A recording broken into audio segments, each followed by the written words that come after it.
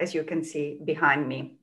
So today's lecture is part of a series to give you a taster of the academic activities that UCL East will encompass.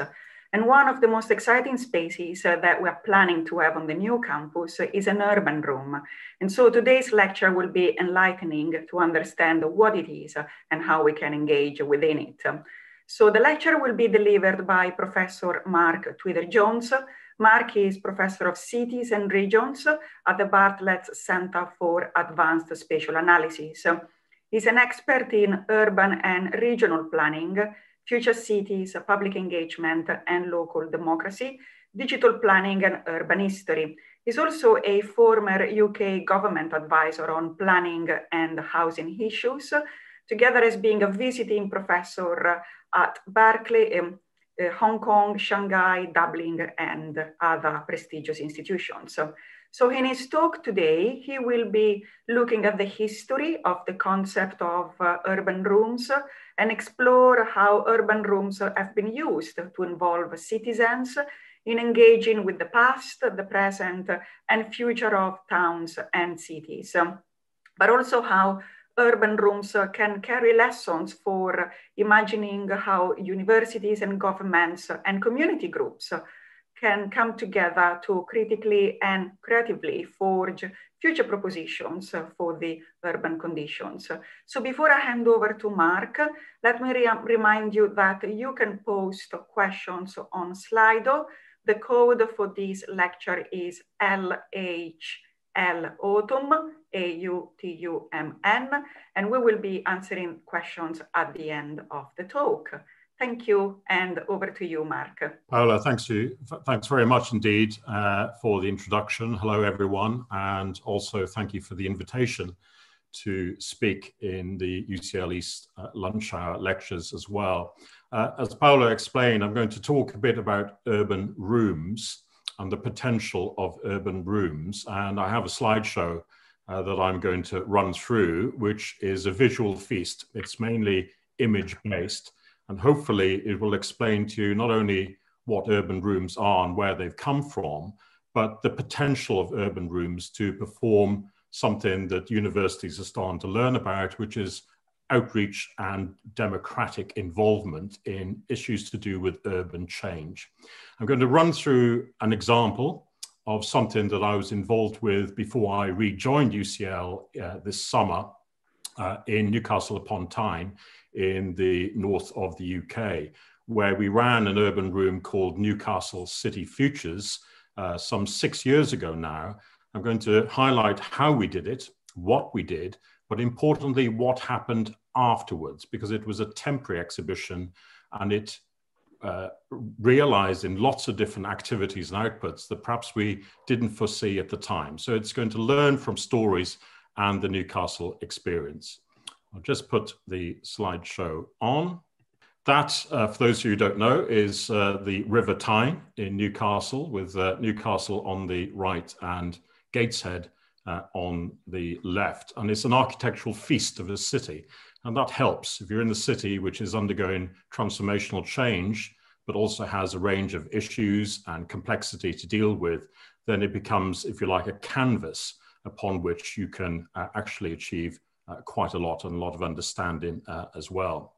The fundamental question that we're dealing with is how can we understand and shape the long-term future of cities together? Now, historically, it was something that professionals like architects and engineers and urbanists and planners had responsibility for. But as we move forward and as our cities become more pluralistic and become more complex, the question is what suitability do our current democratic fora provide for people to talk and get involved with the future of their city? And do we need to find new ways of doing it? So these are the key issues to consider. It's the ways that governments and researchers have traditionally engaged and interacted with citizens and communities through democratic consultation platforms, for example, but whether they are fit for purpose to continue. How do citizens make sense of all the urban change going on around them? And could we do things better? And how can we be more than tokenistic in the way that we engage people about those changes? And critically, can the universities step into this space, being anchored and rooted in distinctive places? Can they put forward new future methods and approaches which help in understanding what's going on and how we can engage? So urban rooms are part of this setup. If you think about how the world is changing and how our urban spaces are changing, there are critical issues, complex problems, wicked problems, as planners have traditionally called them, which are really cause for concern. There's issues to do with house prices and affordability, issues to do with climate change and extreme weather events, issues to do with economic rejuvenation of places, the rise and fall of cities, issues to do with automation and artificial intelligence, concerns about trade, which underpins the wealth of cities and places, issues to do with making places much more pedestrian friendly, walkable, cycling. We know in the context of COVID, these are very important issues. The importance of greening our cities as spaces of well-being as much as nature. And then we have the onset of the digitization and data agenda through smart cities and the way that we interact with each other, which illumine and changes behavior of how cities operate and everyone in them as well. If you think about how cities change, even over short periods of time, then it can be quite bewildering. All that maelstrom of change, all the questions about what's going on and how are we playing a part of it and how we make sense of that. Now, these two cities you'll probably recognize. On the left is London from Greenwich Observatory. On the right is Shanghai. And the time period between the top photo and the bottom photo, which were taken from the same vantage points, is just 25 years in each case. So you can see visibly the pace of change that's going on in cities today, and that feeling that we need to find new ways perhaps of trying to make sense of this pace of change, but equally we find new ways that we need to find to engage about these as well. And the key question is, what will the future look like? I don't mean to look into a crystal ball and imagine and try and predict the future, but there are trends, and these might be desirable, or they might, to some people, might be undesirable futures of their places as well. We try and make sense of where we are today, but we also need to think about where we might be tomorrow as well. And that's not just an issue for governments, big businesses, and experts and elites. It's affecting all of us as well. The question is, how do citizens and communities factor into these issues? Can they? What opportunities are they given to have a say about what happens across their entire city rather than individual developments or parcels of land? Now, these issues we might think are quite new. Certainly the range of problems that we're experiencing today might be new, like the digitization agenda and smart cities agenda. But this issue about how to engage people and how people are given the right to express their voices in change go back a long time. In fact, they go back over 100 years to Patrick Geddes. You can see him on the bottom left there, the Scottish biologist, sociologist and planner, who put forward the idea of city museums as far back as 1915. He saw city museums as being an essential building, place in each city that would be a space for the public to address civic thought and action, that there would be a chance to take stock of how the city is forming around people. And it would be partly historic, partly foresight, thinking about the futures and intentional, but it would be a practical way to address these big questions about how the city changes today. And he meant it as a concept. He trialed these ideas of city museums in lots of places, including in Newcastle in 1915, but they never really came about. What happened as a result of this work is that they morphed into something else. They morphed into people making films about the cities in the 1930s and 1940s, including in the UK, where you had the likes of Professor Sir Patrick Abercrombie, who was Bartlett Professor of Planning in UCL, develop plans for the city like London, like Plymouth, develop new models, as you can see there, in London in the top and Plymouth in the middle, and then use film as a way of communicating with people. The reason why they were using visualization and film and models of cities is there was no such thing as public consultation in planning and development at this time. In fact, in the UK, planning consultation didn't come in until 1969.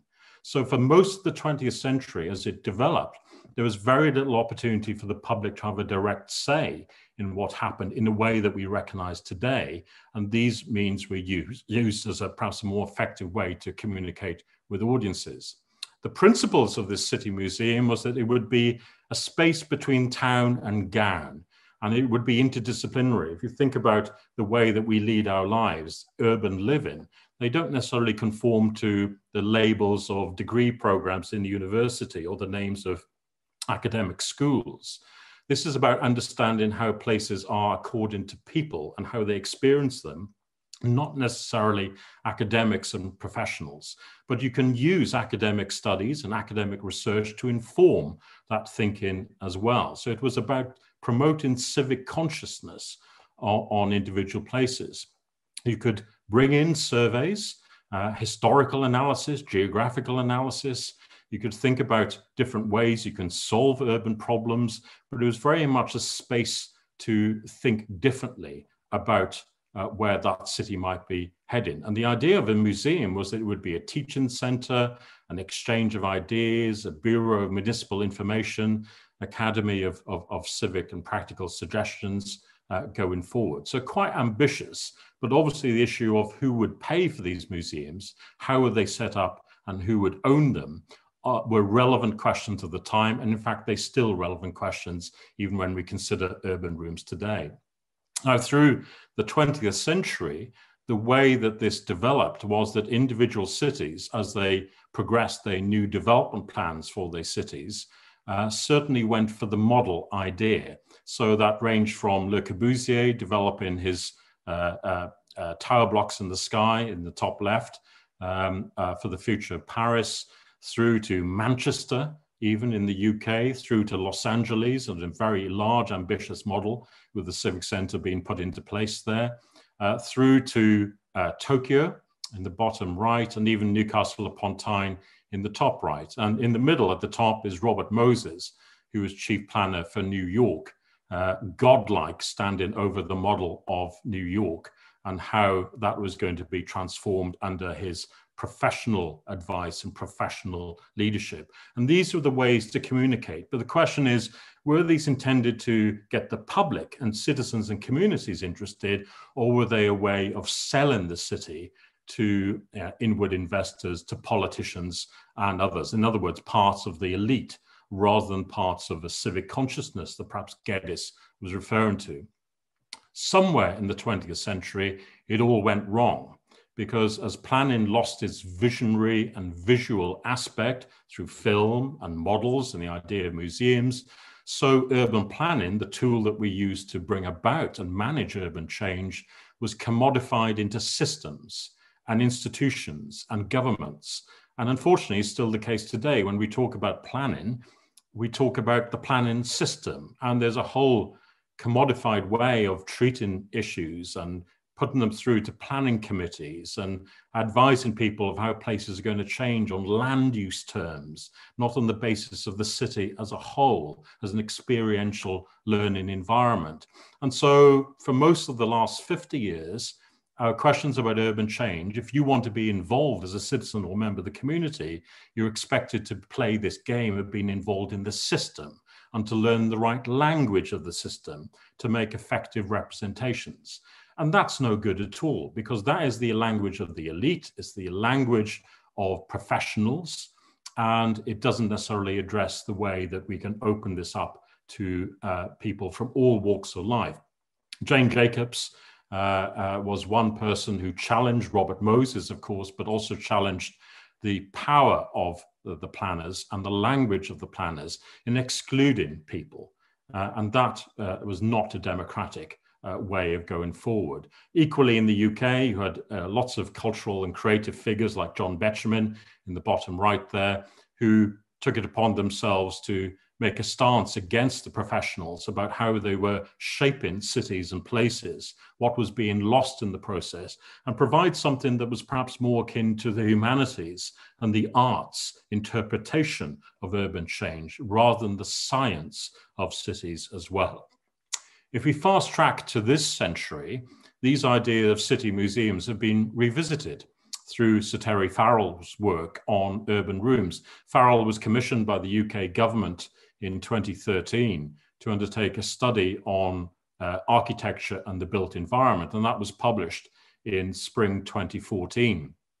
And interestingly, there are overlaps between what Geddes was talking about 100 years earlier and what Farrell came up with in his scheme. And it lamented about the inadequate methods currently we have to engage citizens about discourse about urban change, and recommended a new type of venue in the city, an urban room, where past, present, and future of urban places can be inspected, debated, and followed through.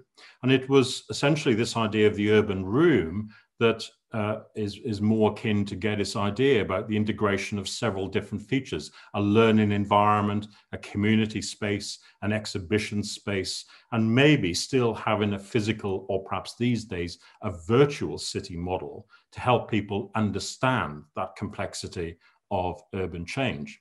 And the question was, again, who should fund this, even if they are a good idea, and who should own these things? Who should have the responsibility of formulating these things? Sad to say that when the report came out, the UK government showed little interest in taking it forward, but that didn't stop a range of other organisations across the UK and overseas in individual towns and cities taking some of the principles and running with them.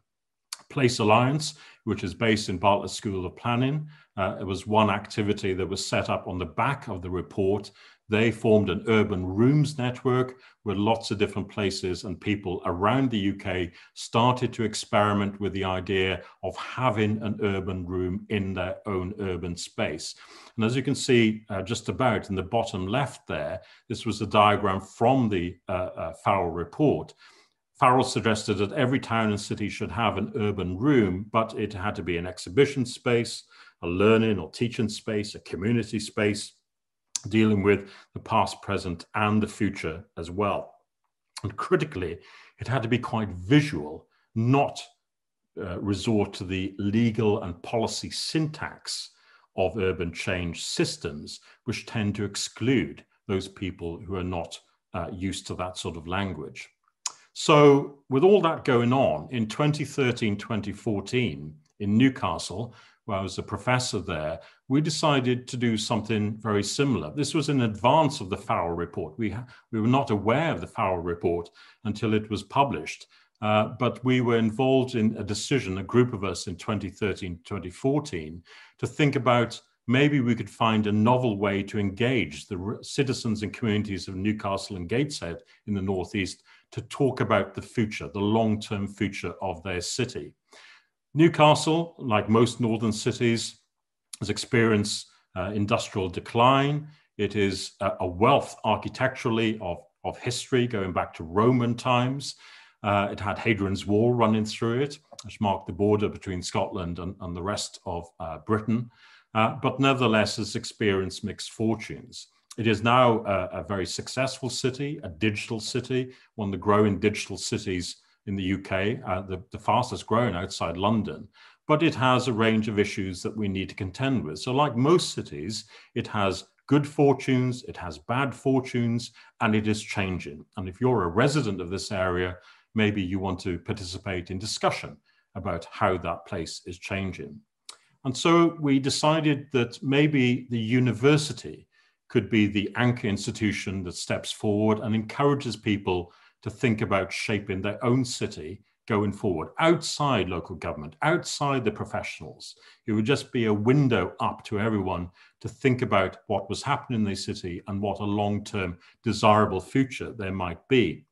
And that's because in planning today, it's very difficult to think about long-term futures. That aspect of planning has all but been lost now. So it falls to other agencies to think about this and think about things positively as well. The University in Newcastle has a history of civic engagement and civic involvement with the city in which it's located. And so therefore it was a natural reaction to think about this in a sort of city museum, urban room sort of way. There are places around the world that have these on a much more ambitious scale: Chicago, Shanghai, Singapore, Chongqing, and even London, as you can see in the bottom right, the London Architecture Centre on Store Street, just off Tottenham Court Road. But these are quite ambitious, but there hasn't been this experience of running these or even resourcing something as ambitious as this in many UK places. And so in early 2014, we went about creating our own city museum / urban room. And we were gifted an Elizabethan building, which just happened to be empty, under the iconic Tyne Bridge in the heart of the city, as the space in which we could do this. We started work in January with the ambition of opening it in May, so 4 months from start to finish. The place was entirely empty, although it's an Elizabethan building.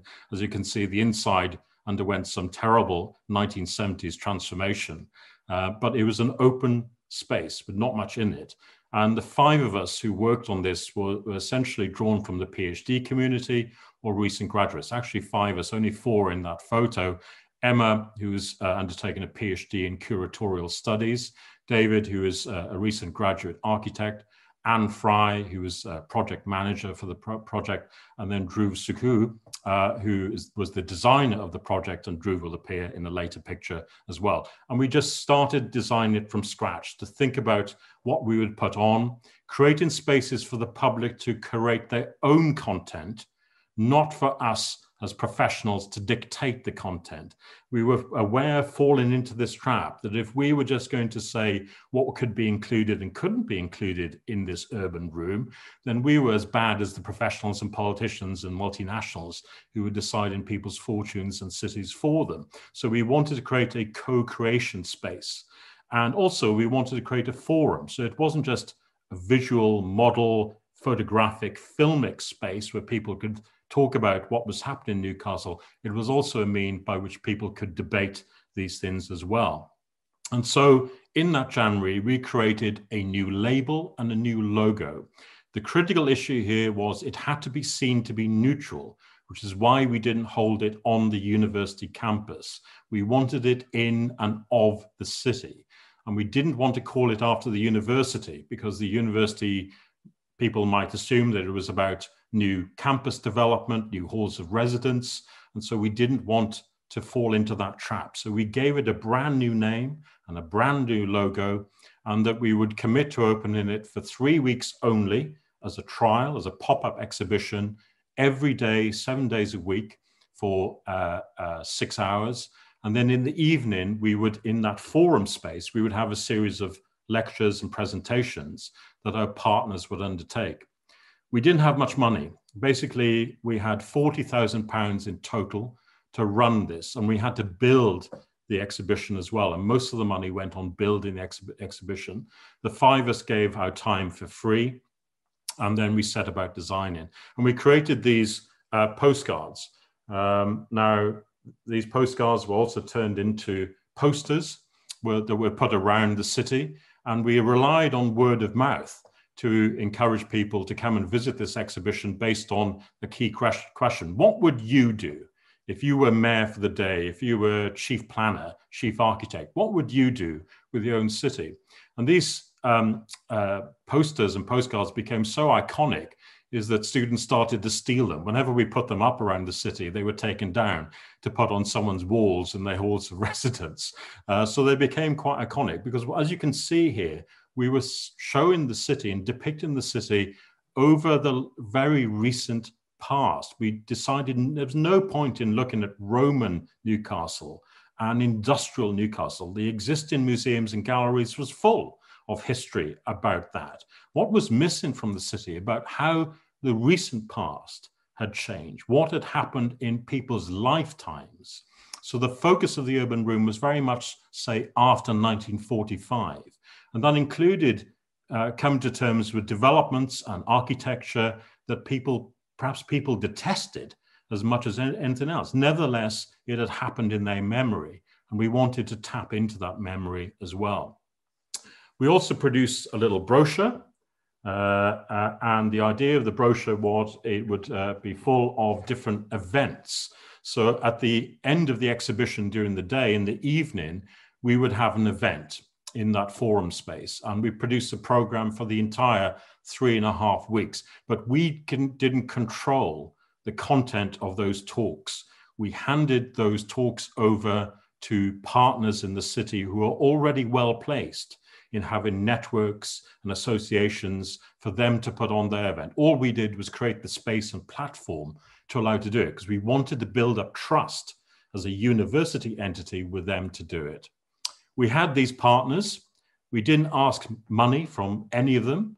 What we asked, though, was that they could supply images, filmic, resources, things that we could display, even models in some cases, so that we could raid their collections on a temporary basis. And these were the partners that we gave an evening each to, that they could decide what they did in each evening. And all of them took it to think about not only where they are today, but where they might be tomorrow, for example, as well.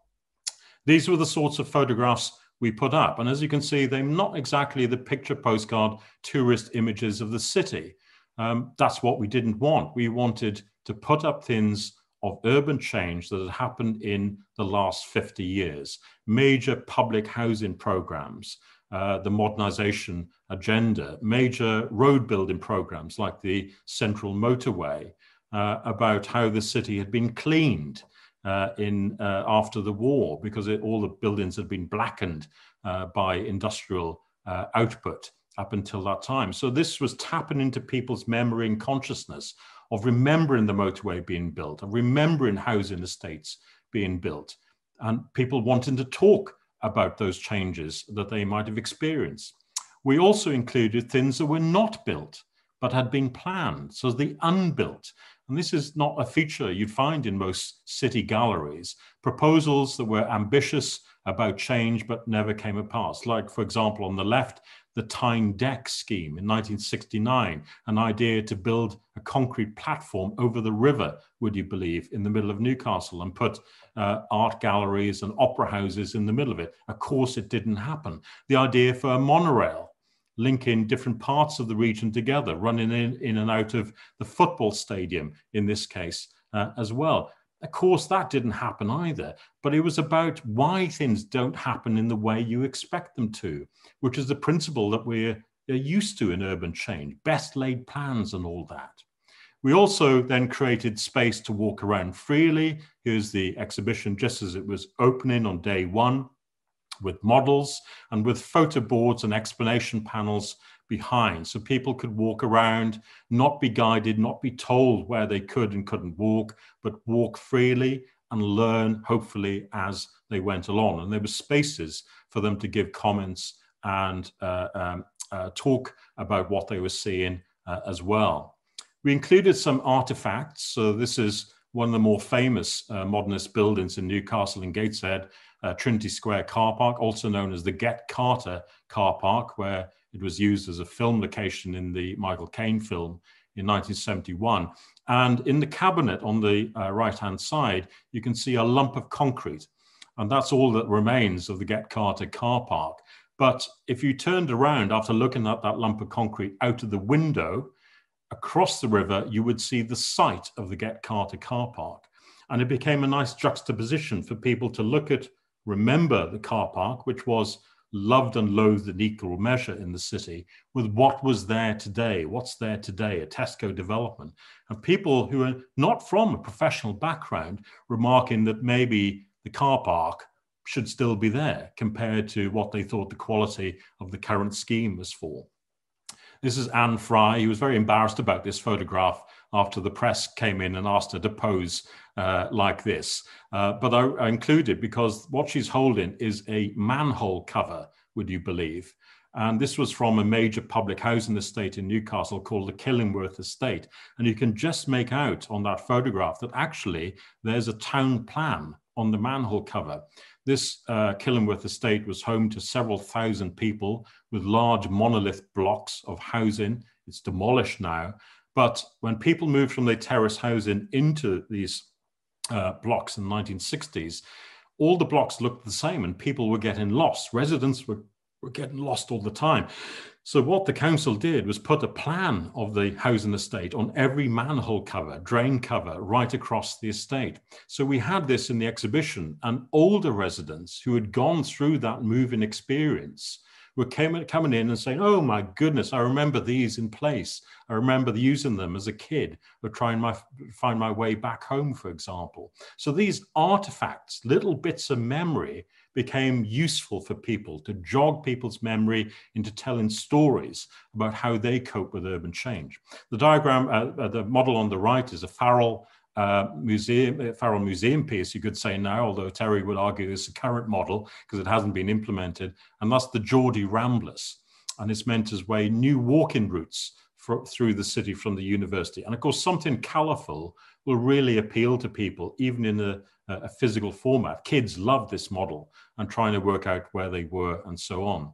We had film screenings from the opening of the Metro or the life of the former council leader. We created space for students to make their own films that could be screened in the space as well. We had audio recordings of residents who had experienced moving from older housing into modern housing in Byker that people could play on iPods.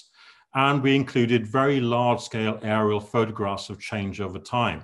And we put these photographs from different periods of time, probably 12 feet high on one side of a wall, so that people could move from photograph to photograph and see exactly how the place has changed. Of course, these days, you can do it with visualization techniques very well. But it becomes very evident how the city has changed and what's been lost as well as what's been gained. The talks we had were really successful. We left it to the partners to devise what they wanted to do, but we usually had 70 to 80 people turning up, free events every evening in that space, lectures, presentations, panel discussions, and so on, where people could freely interact with the people who make decisions about the future of the place. We created a children's area because it was important for families, and parents kept on saying, we never know what to do with our kids, so this is a great place to bring them. But equally, if kids start to get involved with designing their own future city, so in turn, the parents and grandparents get involved as well. And then we had interactive spaces, and this is very traditional rather than digital, but we asked people about what would you protect in the city and why, and this board was about 8 feet high as well, and people could leave post-it notes and little postcards about what they wanted to see.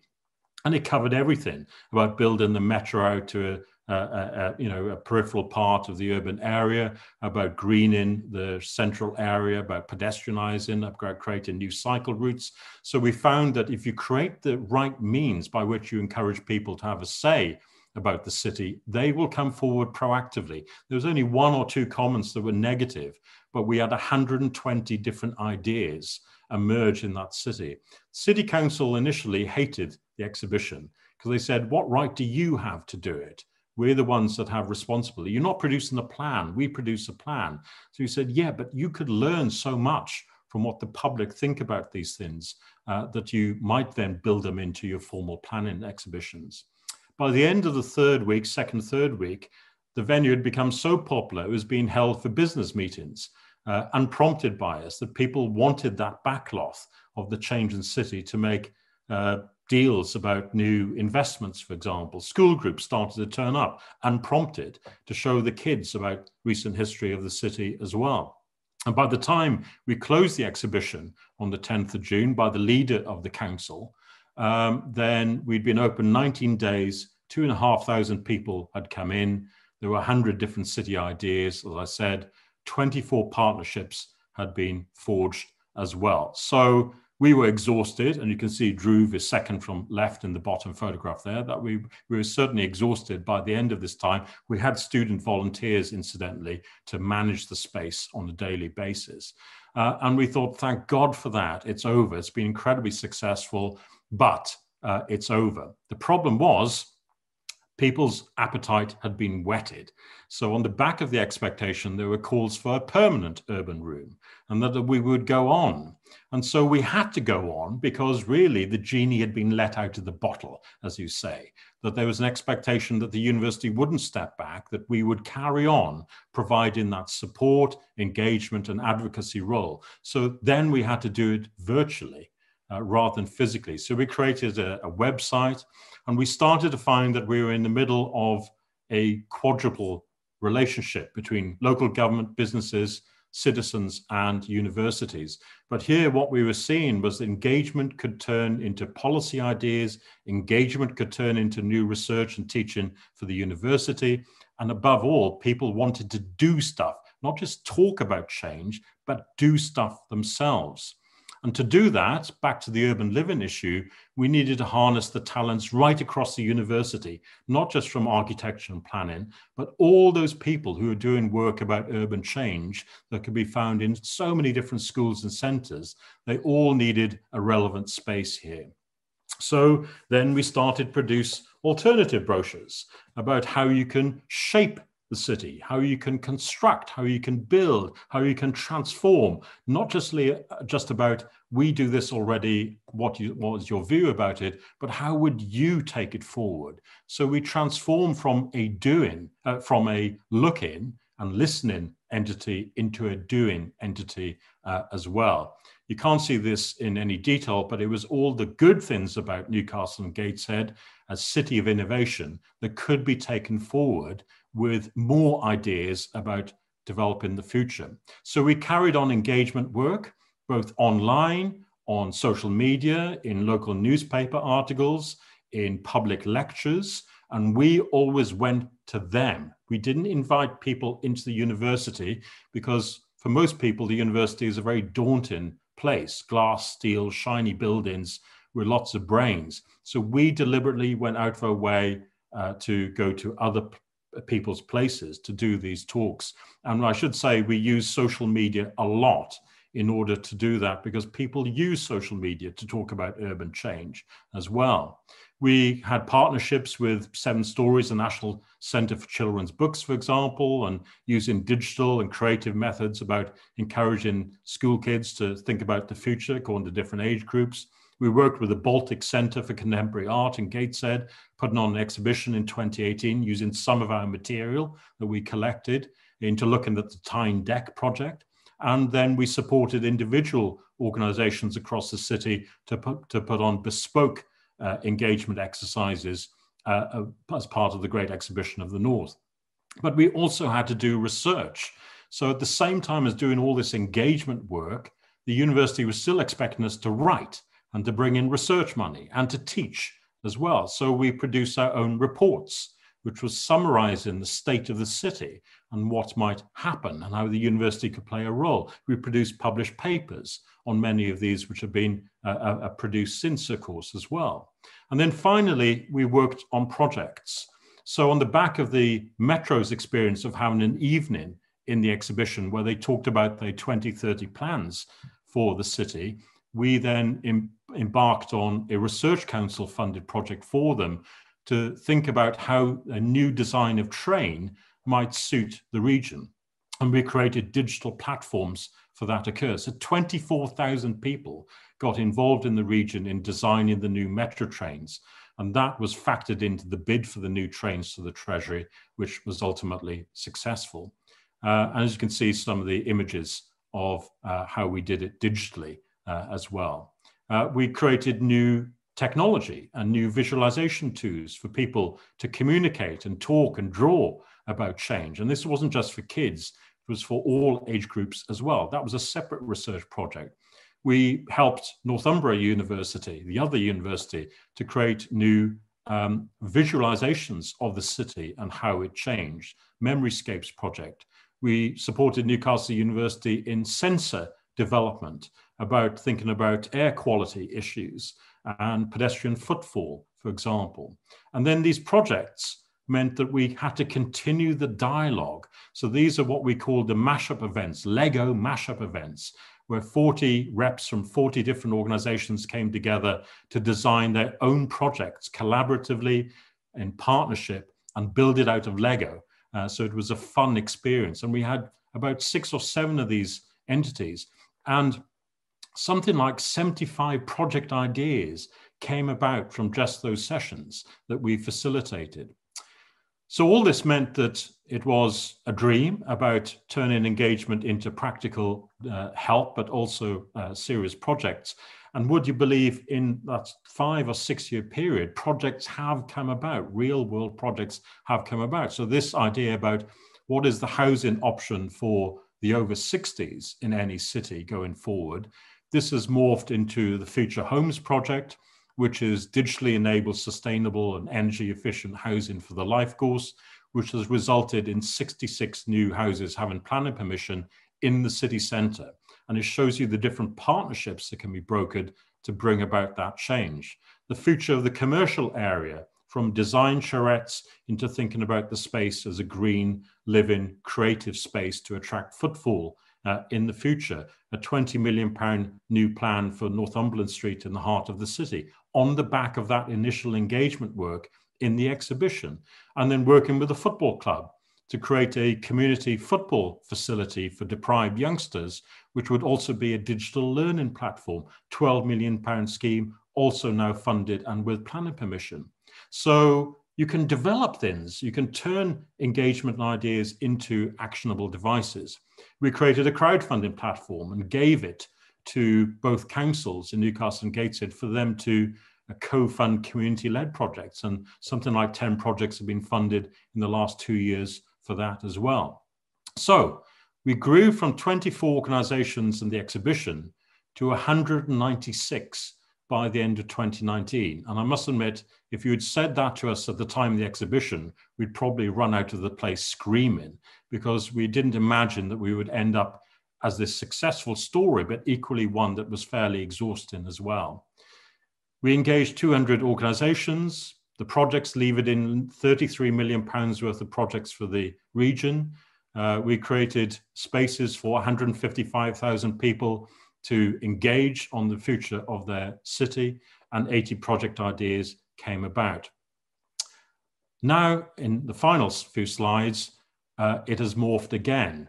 And rather than being a pop-up exhibition, Newcastle has plans for a permanent urban room space in that building there, which is right in the heart of the city centre, between the university and the civic centre of the city council. And that's quite deliberate. And that is being co-funded by Terry Farrell, who's an alumnus of the university, a £12 million scheme. But that, if you like, is taken forward the exhibition ideas and Farrell's own urban rooms onto another level altogether. The difference is these days, it has to be partly smart. It has to be partly digital, because these days the depiction of the city and urban change is already being collated through lots of visualization platforms. So what the intention there is to find ways that that physical space can take visualizations and digitizations, renderings, and make them communicable, meaningful to citizens and communities in a bespoke free space. You can't see this in any detail, but it's going back to the Geddes and Farrell idea that one urban room can be multiplicity of different things: an exhibition space, a community space, a research and teaching space, a learning space, and also a partner space to develop new projects as well. I'll finish on this, which is so small I'm going to have to put on my glasses to read it.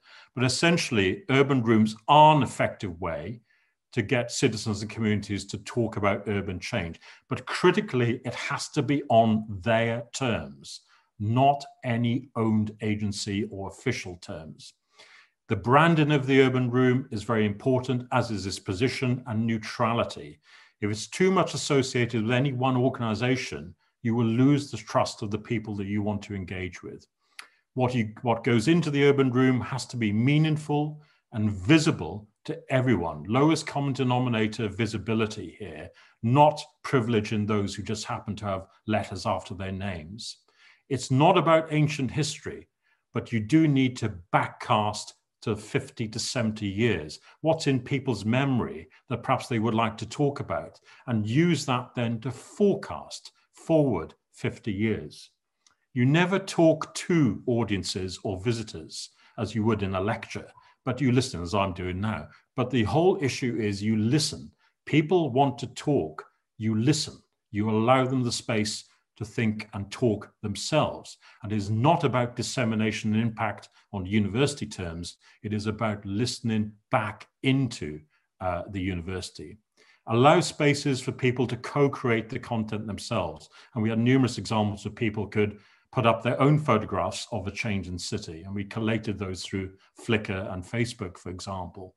And if you are successful in this, it will run on its own course, but it might run ahead of you. That's the issue. So if you haven't got the resources and time allocation in place to really meet the expectations, once this is up and running, then it will lead to constant disappointment on the people that you're participating with. If it leads to disappointment, you will lose the reputation going forward. It's not about academic or disciplinary debates. Thank God the world isn't structured and talked about in the way that we do as academics. It is about thinking about interdisciplinarity, but in a way that the people can find a way to use the right language and have roots out. So if people want to do something on the back of what's going on in the urban room, have different ways that those things can be taken forward, not necessarily by the people involved with the urban room, but researchers, teachers, local government, businesses, community groups. There's a wealth of other agencies already around who could take forward perhaps some of these things. It needs to be a usable space. And so you need organizations to want to come in and use it, whether there's community groups, business communities, of course, teaching, but it needs to be beyond the academy, not just the academy itself. And of course, using cutting edge technology and showcasing that technology in a way that gets people motivated, especially young people who then might be motivated in skills development and in careers as well. It is a distinctive space, and it's an opportunity for communities to really address and advance their ideas, but it needs to be felt of as something that's genuine, not tokenistic. Remember, an urban room is not an end, it's not a destination. It is a means to achieve other things and other projects and other outcomes. And in that sense, everyone who works in that urban room is an enabler, not the expert. And at that point, I've taken up far too much of your time at lunchtime. I'll stop. Thank you very much. And thanks, Paolo. Thank you, Mark. That was truly fascinating. So we've got a few questions posted on Slido. I will read them out for you. So one question is about so what you've been telling us on your experience at the University of Newcastle. So the question is, in terms of getting the University of Newcastle involved, was it the academics, the students, so PhD or undergraduates, or the vice chancellors, so the university administration who advanced it forward, and who was sympathetic to the cause and who was resistant? Yeah, that's a very good question. Initially, it was under the patronage of the Vice Chancellor himself, who encouraged us to go ahead and go for it. I don't think he had any preconceived ideas about what we would do or how ambitious we would be in going back to him and saying, we can do this and this and this and this. It was just simply create an exhibition and admittedly showcase the university's work at that time. And because of the mix of experience of those of us who took forward that idea, I think the view was that it wouldn't just be an exhibition. It would be an exhibition, but it would be so much more as well. We had to arm twist the Vice Chancellor then to give us some funding to enable it to happen. We also went to my head of school separately and asked him for some money and played them all off at each other. So he said, well, the Vice Chancellor's put forward 10,000. How about you putting 10,000 in as well? And then we went to the Dean and asked him for another 10,000. And so gradually, rather than saying, here's 40,000, we had multiples of 5 and 10,000. And we kept on going back to them saying, if we do this as well, you know, it could be so much better, but it'll cost you another 5,000. So by the end of the 4 months, we had £40,000 to play with, which was just enough. My colleagues in the school, and some of them might be on screen, I think were a bit mystified as to why I was taking time out to do this, because it wasn't really the day job. It was something more. And I think a lot of us, the five of us, were really exhausted that it had taken over our life by the end of the exhibition, more so than our day job. But they were very supportive and attended lots of events, and they became speakers at some of the events as well. The people who were resistant were not inside the university, as I hinted at before. The people who were quite resistant were, I'm sad to say as a planner, but the professional planners in local government, who couldn't understand why a non-local government agency would take this on and do it themselves. And we kept on saying, because the people want to express themselves, but there's no way, no other way they can do this at the moment. I must admit, by the end of the exhibition, they had turned tortoise. They had changed their minds completely, as the leader of the council had turned up with his parents and recognized that actually you could see the public appetite for this. Businesses were very keen as well. So by the end of the exhibition, when Nick Forbes, the leader of the council, closed the exhibition formally, he surprised us all in the last speech by saying, and this should be made permanent. And we went, oh my God, no, that's the last thing we want, you know. But I think that the initial resistance wasn't inside the university. I think there was concern about the university shouldn't be funding this in perpetuity, that it was a means and end, and maybe other agencies could step in here. But of course, now with the permanent Farrell Centre on the cards, the university is co-funding that and seeing it as a free space going forward as well. So there's a resource and budget responsibility which has fallen on the university there. Thank you, Mark. As you have touched on the responsibility of universities, there is a question about the civic role of universities in cities. And so can you tell us more about this, in particular in the context of London, which is so large, with 32 different boroughs plus the City of London, so each facing different challenges? That's a very good question as well. Newcastle University had a history, and does have a history, of being a civic university. It is of the place, it's in the middle of the urban area, a bit like universities in London, mostly. And it has a history of, if you like, giving something back to the place. So the relationship between the academics, researchers and teaching staff, the student community and the city is very, very close. In fact, the university is the largest employer there as well. So the idea about the Urban Room being part of the civic consciousness of the university was always natural. It was a close relationship that perhaps other universities have lacked over time. In London, it's a little bit more difficult, mainly because of the size of London. So you couldn't necessarily repeat that Newcastle experience on a London-wide basis, just because of the size, the complexity of London, the different local authority areas as well. But you can certainly split up London into distinct areas. And Abercrombie's plan for London in 1943 talked about London as centres of communities, lots of different communities. And you can therefore play on that in thinking about an urban room which addressed some aspects of parts of London with selective agencies could work. So something like UCL East, which is fixed in the East End, fixed on the Olympic Park and Queen Elizabeth Park, if that started to draw boundaries around it, I don't recommend that, but if it wanted to look about what its lines of responsibility and extent would be, then I would be thinking about concentrating on the areas around the Queen Elizabeth Park, at least initially, and seeing where it goes. Partly because you have London Architecture Centre right in the middle of the West End, which actually is doing many of the activities anyway, to some extent, and there are other agencies as well. So you don't want to replicate or duplicate some of the good work that's already there. So it might be best geographically and politically being not ambitious initially and just seeing who comes into you, and then picking up those partnerships and then developing activities on the basis of that. But don't start too broadly, start modestly, and then see who expresses an interest, because those are people you want to be very friendly with. Thank you, Mark. And one more question. It's you mentioned that you had a place for children in Newcastle, which was helpful to families. did that also enable and encourage genuine, so non-tokenistic, participation from children about the topics discussed in the urban room?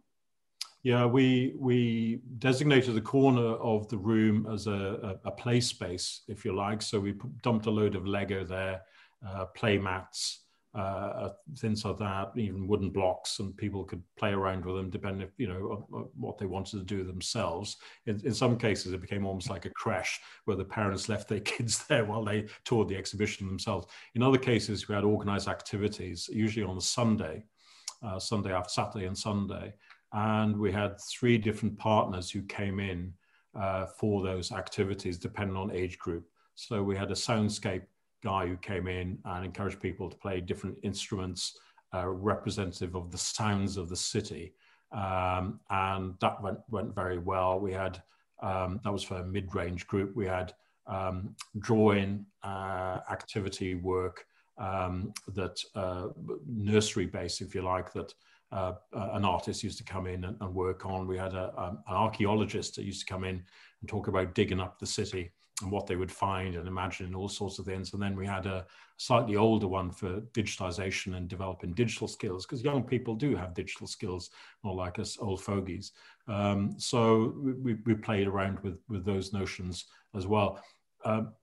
Some of those morphed into more permanent relationships between my colleagues in the university and elsewhere. So one of my colleagues in planning, Teresa Strachan, was already working on a undergraduate project with students and schools in the region called Yes Planning, to devise a planning tool to take into schools.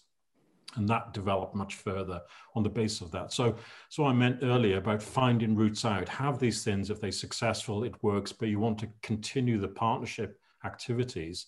And there's an appetite on the part of people to continue to get involved. You don't have to do that yourself. I wasn't skilled to do that anyway, but you know people in the university and around the city who could. So you want to find these channels of pathways to encourage it to happen elsewhere beyond the physical space. Because that will be an enduring partnership. So many of these things were taken forward, and the youth participation developed a life of its own in interacting in the city. They set up a youth council, for example, as well. So there are lots of different ways that perhaps some of the activities of the exhibition are no longer happening, but the legacy of them have morphed into something else. Thank you. So one final question, I guess. We've got a couple of minutes left. So you have described the urban rooms as being very much physical spaces for people to come together. Do you see the role of the urban rooms changing in future in light of the new digital developments happening? I think it's still important, COVID depending, to have physical face-to-face, socially distanced face-to-face contact with people. That is very important.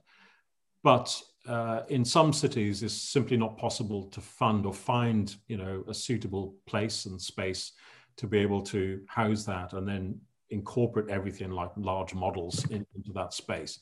So going forward, there'll be a mixture of the physical interaction, but also the virtual communication and dissemination and learning as well.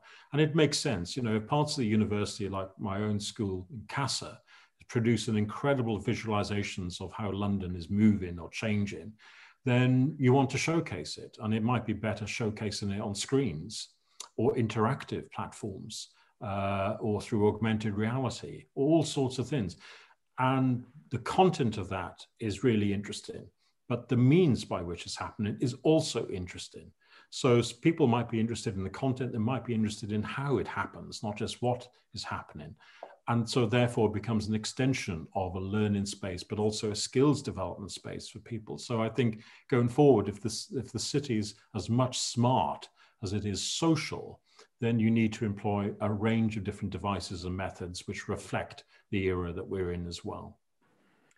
Fantastic. Thank you, Mark. And it's been really inspirational to listening to you. And I'm sorry that we will have to stop now. The next UCList Lunch Hour lecture will be on the 3rd of December, when we will be marking the International Day on People with Disabilities with Professor Kathy Holloway, who's the director of the Global Disability Innovation Hub. So do join us then. But before that, the next UCL Lunch Hour lecture will be on the 19th of November, so this Thursday, and it will be about maintaining translational identities during COVID-19. So thank you everyone for being with us today, and goodbye.